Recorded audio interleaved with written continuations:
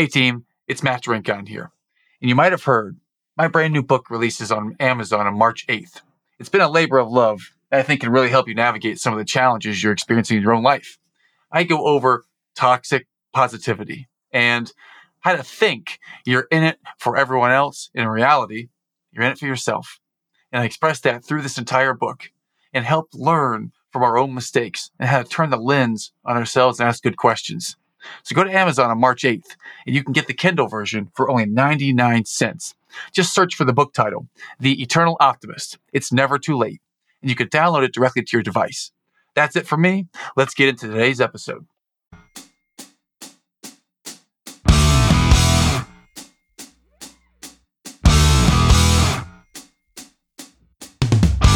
And welcome to another episode of the Eternal Optimist podcast. I'm your host, Matt Drinkon, and I am here with a celebrity. So I'd say if he's not on the Mount Rushmore, which is maybe exaggerating a little bit, but he is definitely on the Mount Rushmore of PGA professional golfer mustaches, for sure. In fact, he might be the founder. He might be the George Washington of that. But this is my new friend, Mr. Johnson Wagner, and I don't know if he needs an introduction. But I'll simply say he has won on the PGA Tour multiple times, and he's played in the Masters. And if you look at his background right here on YouTube, it's full of just amazingness. Johnson, how are you today, my friend? Matt, I am fantastic, man. Thank you for having me, and that's quite an introduction. Maybe the Mount Rushmore of Virginia Tech golf. That would be more fitting. Okay. Well, I did see that you were a player of the year and you won some stuff back in college. I'd love to talk about some of those accolades, but one of the things we talk about on this show is we talk about the hardships and the tough stuff. Because, I mean, we all know that you've made it, you've won, you've been successful. But what is behind the scenes sometimes is like all the hard stuff you have to do to get there and all the hard stuff that you're going through while you're there. And then even as a professional athlete, when you're out of that frame of your career and you're into the next frame, letting go or moving through the next phase. So there's so many places that people who aren't professional athletes, we don't understand. And I'd love to dive in today and see what we can learn from you and have some fun along the way. To kick it off, can you give us a little background, Johnson? Just if there's three things we should know about you, what are three bullet points about Johnson Wagner that might be nice to start with? Well, growing up, I was born in Texas, moved to Tennessee when I was in second grade, then moved to high school in New York, ninth grade. And I feel like, to your point about trials and tribulations, like when I was a young golfer in high school and with aspirations of playing college golf, I wrote letters everywhere. Family in Texas, I wanted to go play at UT or SMU or TCU, Oklahoma, where my whole family went. And then being an East Coast guy as well, I wrote letters to UNC, Wake Forest, all the biggest golf schools. And they all, very few would even have a phone call with me. I went on some college visits and coaches didn't want to talk to me. I was given no real chance. And not that I was a great junior golfer, but I was not recruited at all to go to college and play golf. And so I was playing this tournament in Roanoke, Virginia, and it was called the Scott Robertson. And the coach at Virginia Tech, where I ended up going, he was actually recruiting a player I was playing with. I guess I impressed him. He was the only person, he offered me a spot at school to play on the team right then and there. And it was the only major Division I school that offered me any sort of spot to play. And so I guess growing up, I think what made me have the drive to get better was that nobody wanted me. I was underappreciated, and that kind of built who I was at a young age. And why I feel like maybe I had success is that I was always underestimated. Yeah, wow. It certainly played to your advantage. I'm curious, at that golf tournament, the Scott Robinson tournament, when that Virginia Tech coach is there to watch someone else, did you know who that coach was at the time when you were playing that round? Well, he was wearing Virginia Tech gear, and I guess I assumed he was the coach, and I didn't particularly care who he was. I thought Virginia Tech had the ugliest colors of any school ever, maroon and orange. Now I bleed maroon and orange, right? But when no other coach had ever come up to me. It was all me reaching out and trying to get those sort of offers or just a visit, a spot on the team. So I immediately fell in love with Virginia Tech because of Coach Jay Hardwick, because of the way he was impressed by me. And he was the first person to really give me a chance. That's amazing that he was there to see someone else and he saw you and offered you a spot right there on the spot. And so you assumed he was someone with Virginia Tech, and I imagine you scored really well right there underneath the pressure. Did you feel any additional pressure that day? I didn't. My mom and I traveled down from New York to Virginia, and I played that whole summer traveling around with my mom and playing in junior golf. And no, I didn't. It was actually the most calm I've ever felt. Shot 69, ended up finishing, I think, third in the event. And like, without that tournament, I wouldn't be where I was today because I never would have met that coach. Wow. Wow. Amazing. Interesting how life is like just peppered with little spots like that. That one turning moment to find so much. Take us forward a little bit. Where is the next challenge that you faced? You found someone that would accept you and you got to Virginia Tech.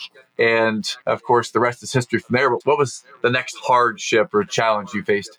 Gosh, I feel like I got pretty fortunate in school. I played every event all 4 years. We were a pretty terrible team. And then a good friend of mine, Brendan DeYoung, who came from Zimbabwe my sophomore year, he pushed me a ton because he came in and was immediately the best player. And I was hanging on. Having a friend like that to push and challenge, and he was not a hard worker. And so I felt like to get to his level, he was just so naturally gifted. So I felt like to get to his level, I had to put in way more time than anybody. I felt like to chase him, I developed some pretty good work ethic as far as what I'm going to practice on, how I'm going to get better, and always looking up to reach his skill level. Oh, I've always wanted to ask a pro golfer this. So when you say I had the work ethic, I had to go practice to get to that level, I wonder how you practiced. Is it, I'm just going to go hit balls? I'm going to go hit 100 balls with a wedge from 50 yards? How granular or specific or general was a practice regimen for you? As it progressed, it got very specific. When I turned pro, it was completely different than it was in college. In college, we had structured practice. We had to hit wedges, hit drivers, putt, and then you could leave after you accomplished everything you went. But as I turned professional, it was solely my motivation to go do it. I developed a lot of different, I found that I was a great putter always. And so I knew that if I was going to be successful, I needed to be even better at that. So I developed a lot of putting drills. Basically, the focus for me was being the best putter in the world inside 10 feet. And I felt like if I could achieve that, then I would have a long lasting career on the PGA Tour. So it was those drills that I stole from some other players that I saw great putters doing, and I tweaked them to be my own. But yeah, practice session, it's all fluid. I tried to putt every day. I tried to do one drill every day when I went to work. And then other than that, it was basically just what I was lacking at the time. And later in my career, it became more about short game and wedge play as opposed to full swing. Thank you. I'm taking a business lesson from this. Play to your strengths and keep developing your strengths is what I coached you all the time. So it's good to hear that you leaned into your strength to be the best putter in the world. Can you take us back to the tour days and share when was a time when you feel like you were on cloud nine at your best that you could remember that just brings you joy? Gosh, it was probably I played the Nationwide Tour, now the Korn Ferry Tour, for 4 years. And that fourth year out there, I had narrowly missed the PGA Tour qualifying school to get my PGA Tour card. And so I went back out with one goal for that season, and that was to graduate. There was 20 spots at the time. I ended up winning, I think, the fourth event of the year, and just every single week on the leaderboard. I think I had 17 top 25s and 22 events, was just always there. I ended up winning a second time, finished second on that money list. I was unstoppable. My wife was traveling with me. We got married that summer. We were traveling in a motorhome, and it was just like life couldn't possibly get any better. This was before kids. We had no real worries. Our address was wherever we were on the road. And I just remember everything came real easy that year. Oh, great story. Thank you for sharing that. The times before kids, that's for a different conversation. But man, times before kids, carefree. How do you sleep nowadays, by the way? Because you say that, I guess that you might have children now. So how's sleeping now? 14-year-old and a 12-year-old, and I've never slept the same since they were born. You got the same? Yeah, 8, 7, and 5. So we're still in that place where we sleep most nights. And we're not to teenage yet, so they still listen. My son, he's 14 and he's unbelievable. They're at the point now on the weekends where they go to bed way later than we do. My wife and I get in bed about 10 o'clock, 9 o'clock, and they stay up late. So life gets really good when they get older. They're not driving yet. So I think that's going to bring a whole new bag of worries with sleepless nights. But yeah, I don't sleep like I used to. I don't like medicating for sleep either. So I just toss and turn and wake up early and go on my way. Interesting. You say medicating for sleep. What does that mean? medicating for sleep? I have some friends that take Ambien or did for a while, and I've never been one to want to do that. I don't want to wake up feeling a certain way. Now, that being said, I'm not opposed to having a bourbon at night to maybe help me fall asleep. So maybe I'm being a little mean or judgmental for people that take pills. I'm not a pill guy. I don't want to have to rely on something to fall asleep every night. Yeah, I'm with you. I'm with you on that. I'm going to come back to the next question I was going to ask you about. You've just shared the highs and that great feeling in that Korn Ferry year. And then on the other side of the equation is the challenges. What was if you can think back to your career, what's the low point or the most challenging point where you were questioning or doubting or just what was hard? With golf is way more lows than it is highs. So there's many possibilities for me to choose from. But my rookie year, 2007 on the PGA Tour, started off hot, was making cuts, was making money. I thought life was easy. It was just going to be, my career was going to be on cruise control. And I think there was a stretch in the middle of the summer where I missed 13 out of 14 cuts. And I had started the year so well, I thought I was going to keep my card for the following season. It was just gravy train. And climbing out of that hole was the hardest thing I've ever done. It was just down playing every week and it was like the definition of insanity, doing the same thing over and over, expecting the same result. And finally, I was on the brink of losing my card. There was 5 events left in the year, and I developed an ability that my back was against the wall. And sometimes I felt like that was when I played my best golf. Like I have 5 events. I need to play great, at least in one event to keep my job. And I found that the pressure of losing my card, my job, really inspired me to work harder and to focus more. Because when golf, when you lose your focus, everything goes. And so when my back was against the wall, I developed this ability to focus in. There's one task. I don't have a run of tournaments to do this in. I have to do it right now. Yeah. How was it like when you're living on the road at that time? How are the conversations with you and your wife? You're newly married and you're in this big rookie year, you're crushing it, and then you go from high to low. How is your relationship at that time?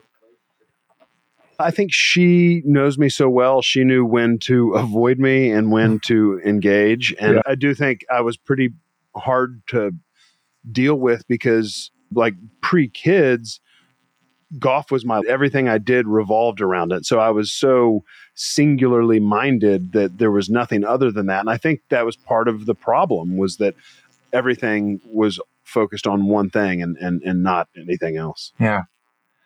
Yeah. I'd say one more question around the golf for those of us out here who are low handicappers or scratch golfers who might see someone on TV hit a poor shot and say, man, Mito Pereira, I can't believe he hit it on the 72nd hole in the water on the right at the PGA Championship last year. How'd you do that? I would have hit it on the left. What do you say to the people at the armchair quarterback who are saying, man, they're just, I can do that. Anything that we don't know that you could tell us from the tour life?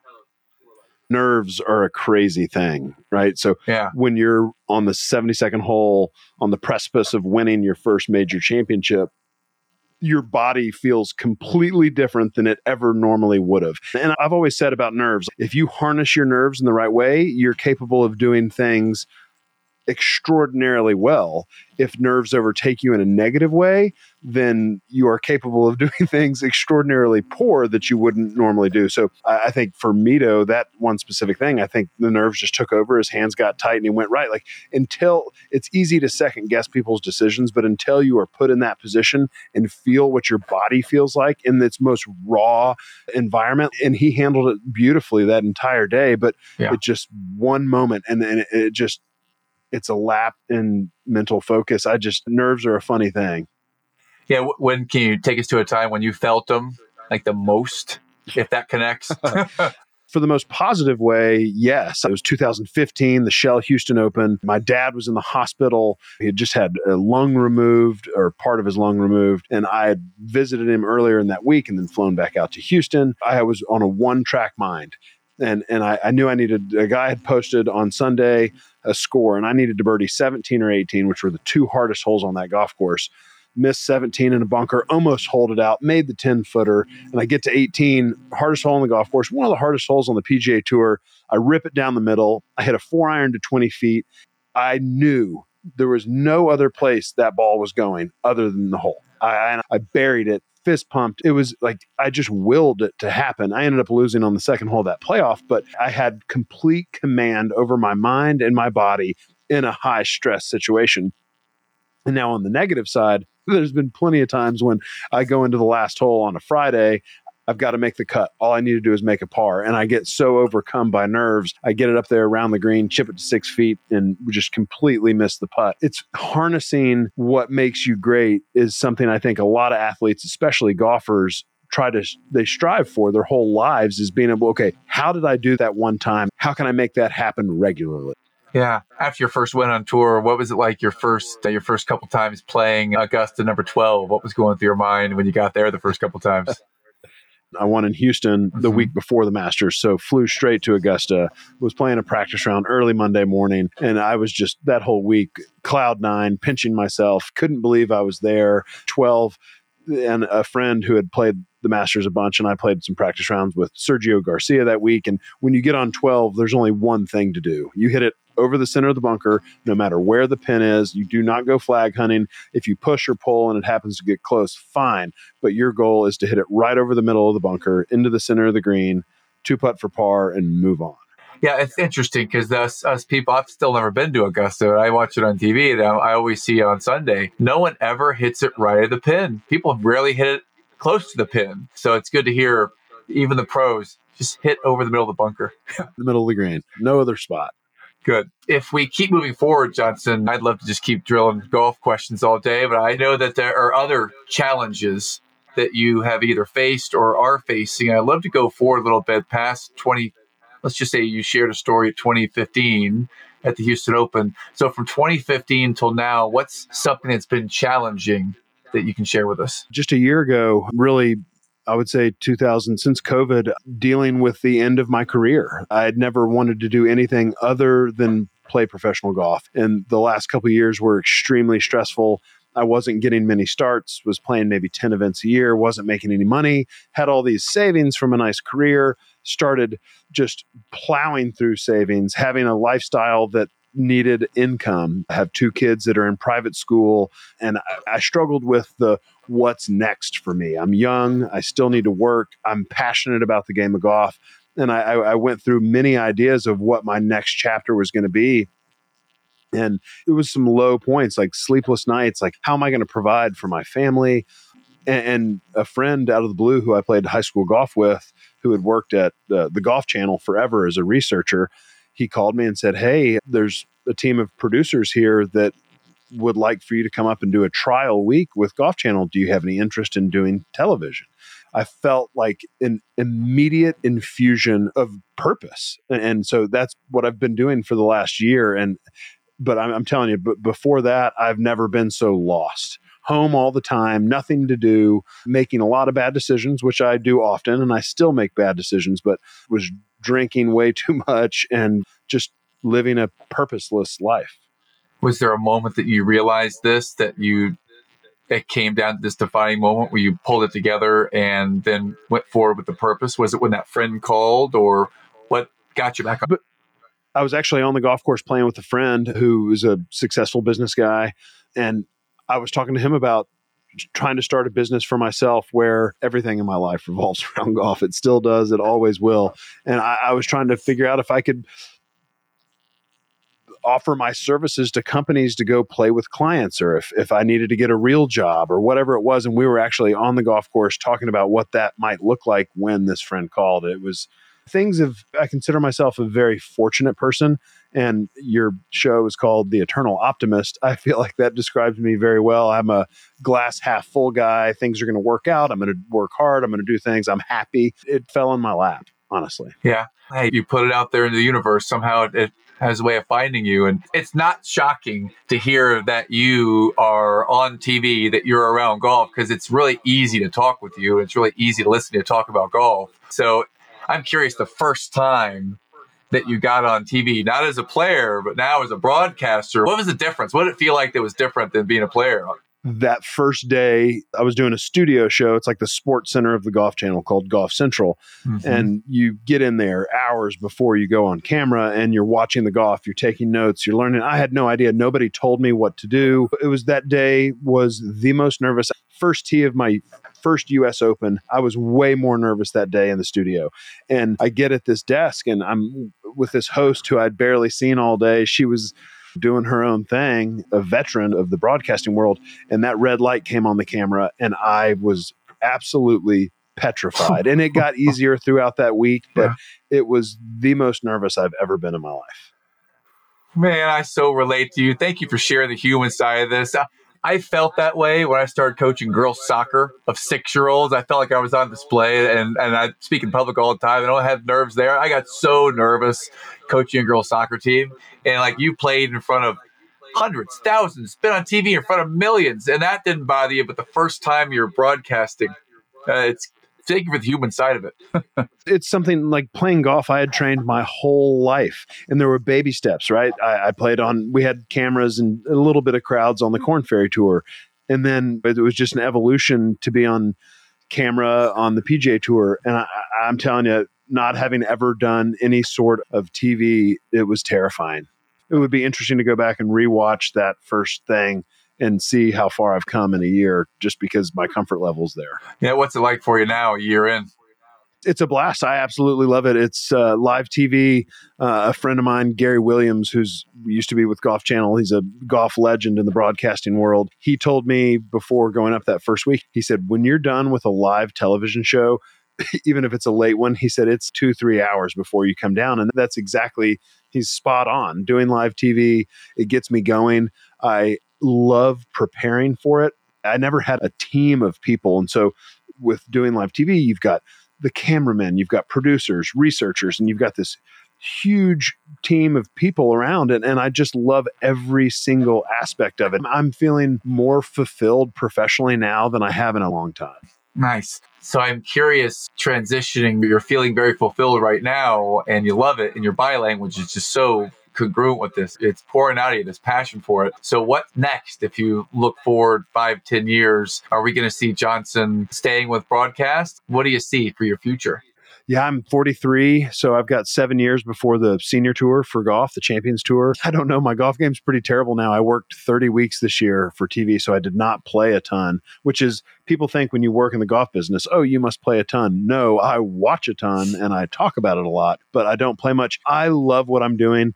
I just signed a new 2-year deal with NBC Golf, and I'm going to see how it goes these next 2 years. If I keep having the passion that I have for it, I was actually talking about this with my brother the other day. I want to know what my ceiling is in the broadcasting world. To get to the highest level, you have to have certain credentials. If you want to be the lead analyst for NBC Sports on the US Open, traditionally, you have to be a major champion. And so I don't know if that is my ceiling or whatever it is. I want to break through it and I want to get to the highest level I can. It's the way I looked at playing golf. I want to be the best I can at this. I feel like maybe I underachieved a little bit in golf, but coming from someone who was not recruited at all to play college golf to winning 3 times on tour, I can look back on my career and think, you know what? I'm happy with that.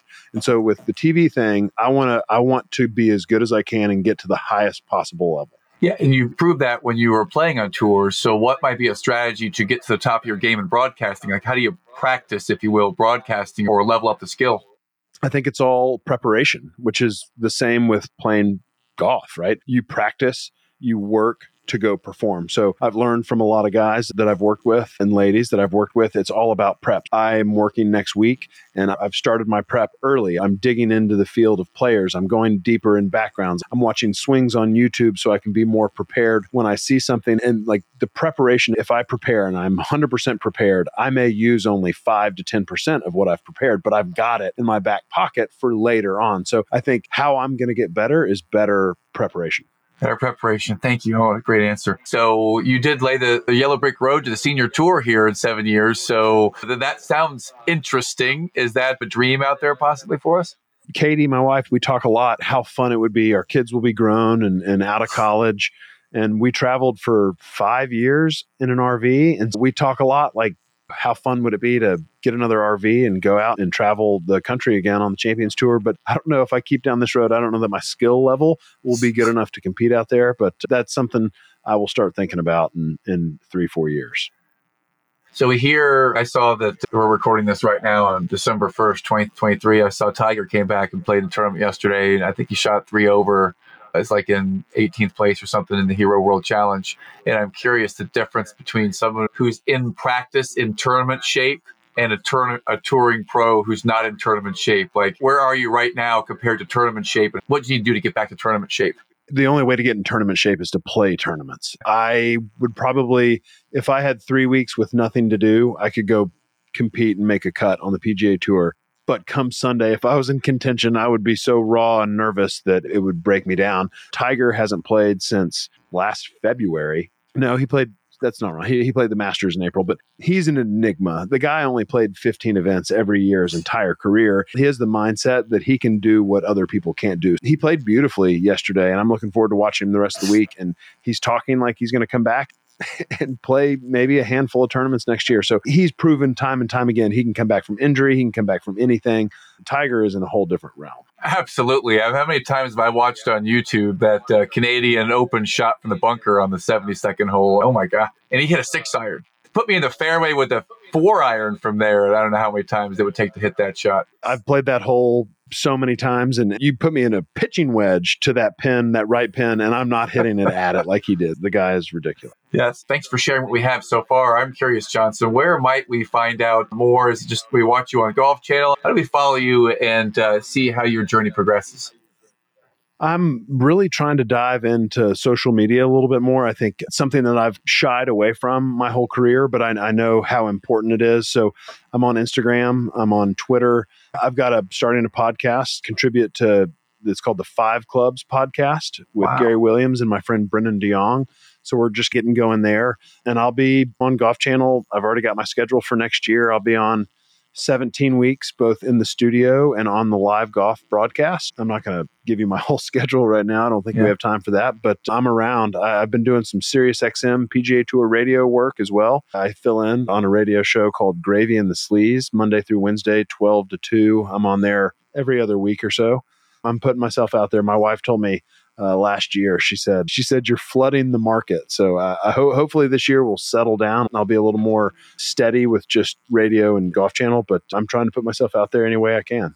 Fantastic. I'm super curious here because you have the most amazing shelf of trophies and awards and things right behind you, and I love it. And I'm curious, there's just one thing that stands out that's different. You have a Grateful Dead bear of some kind. What is this bear in the background? What's the story of that? Yeah, I'm a huge Grateful Dead fan. Deadhead, you could say. It's just the dancing bear. One of my old caddies saw it at it's made out of like steel, and he saw it at some antique shop or something and got it for me and gave it to me for Christmas a few years ago. And I love it so much, it just had to have a prominent spot. Absolutely. Cool. If there is a book or a couple of books that have had an impact in your life, what might 1 or 2 books that have had an impact in your life be? Gosh, that's an awesome question. Go away from golf here a little bit. I'm Native American, not a ton. I'm 1/128th Native American, Chickasaw.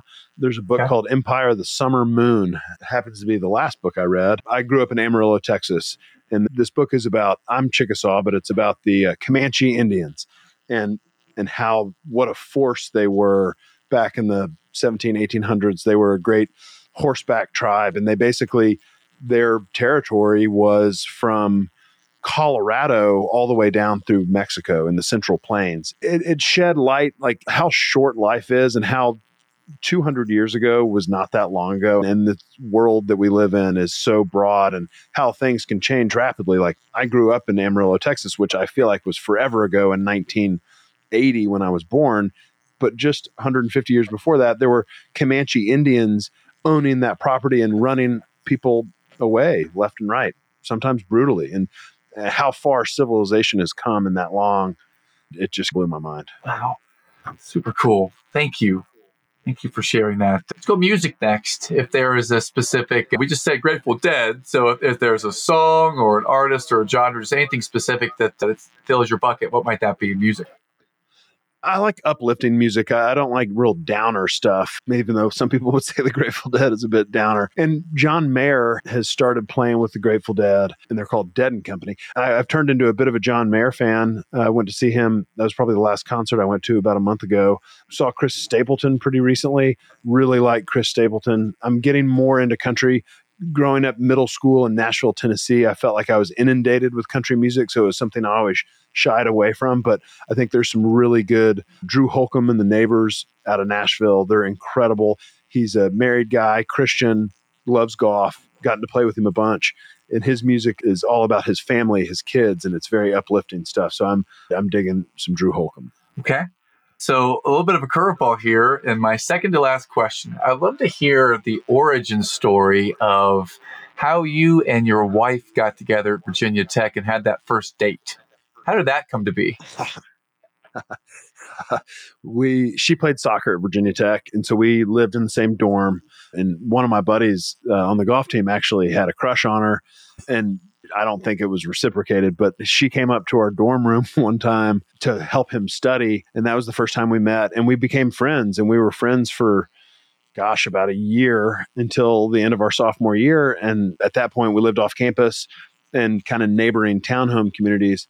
And she came over one night and we were hanging out partying. And I just said, "Hey, can I take you to a movie tomorrow night?" And we went and saw Gladiator with Russell Crowe. Nice. Great movie. Great. Well, maybe not the best first date movie, but we've been together. We've been together ever since. And it's nice. She's a lifelong partner and she's my best friend I've ever had. Awesome. Dude, I so love that you said Gladiator, because I had a date once upon a time with someone, and I took her to see Ray Liotta in No Escape, the prison island movie. So I'm glad that another male out there thought to take the woman of his dreams to a violent gladiator-like movie. Thank you. That was awesome. My girlfriend in high school, I took to see The Rock. You remember that with Sean Connery? It's about Alcatraz. This is when I knew it wasn't going to be it for us. She made me leave halfway through the movie. It was too violent and gory. And so when Katie was able to sit through Gladiator and loved it, I was like, this one's the one right here. Dude, The Rock is such a great movie. Nicolas Cage and Sean Connery back and forth in that movie are great. I remember the one line, winners go home and talk to the prom queen. Such a great movie. I love that one. Okay, I don't normally ask this. I'll ask you this. How about movie? If you had to name like your top couple movies, what's on the top two Mount Rushmore of your movies, Johnson? Surprisingly, I just said I like uplifting music. I'm a Quentin Tarantino fan, so nice. I love all his stuff. Pulp Fiction, I think, obviously is the best. And there was a movie, my college roommate and teammate, Brendan DeYoung's from Africa. He's from Zimbabwe. And there's a movie with Leonardo DiCaprio called Blood Diamond that I find absolutely fascinating. I think Leonardo DiCaprio's South African accent in that movie is ridiculous. And that's, if I had to pick one movie to watch, it would be Blood Diamond. Heck yeah. What a super cool movie. Dude, you're hitting like the movies, because we're about the same age. You're hitting the movies that I know. When he walks up to Jennifer Connelly at that bar, he's got any timber. Like, what a cool scene. Just always such a cool dude. No, every movie. Man. So last question, Johnson, would be something I ask every guest on the show. When you hear the words Eternal Optimist podcast, what does Eternal Optimist mean to you? It means someone who is always looking, no matter what hand you're dealt in life, you try to make the best out of it. I can't stand woe is me people. It's life. It has its ups and downs. And if you can live your life trying to seek the best out of every person, and sure, you'll get burned sometimes, trying to seek the best out of every situation, that's what it is. You're the eternal optimist. And I was talking with Katie last night. I was like, I don't know what I'm going to talk about on this podcast. And she's, it's the eternal optimist. That's who you are. So I choose to live my life happy. I choose to see the best in people. So eternal optimist, I think, is that.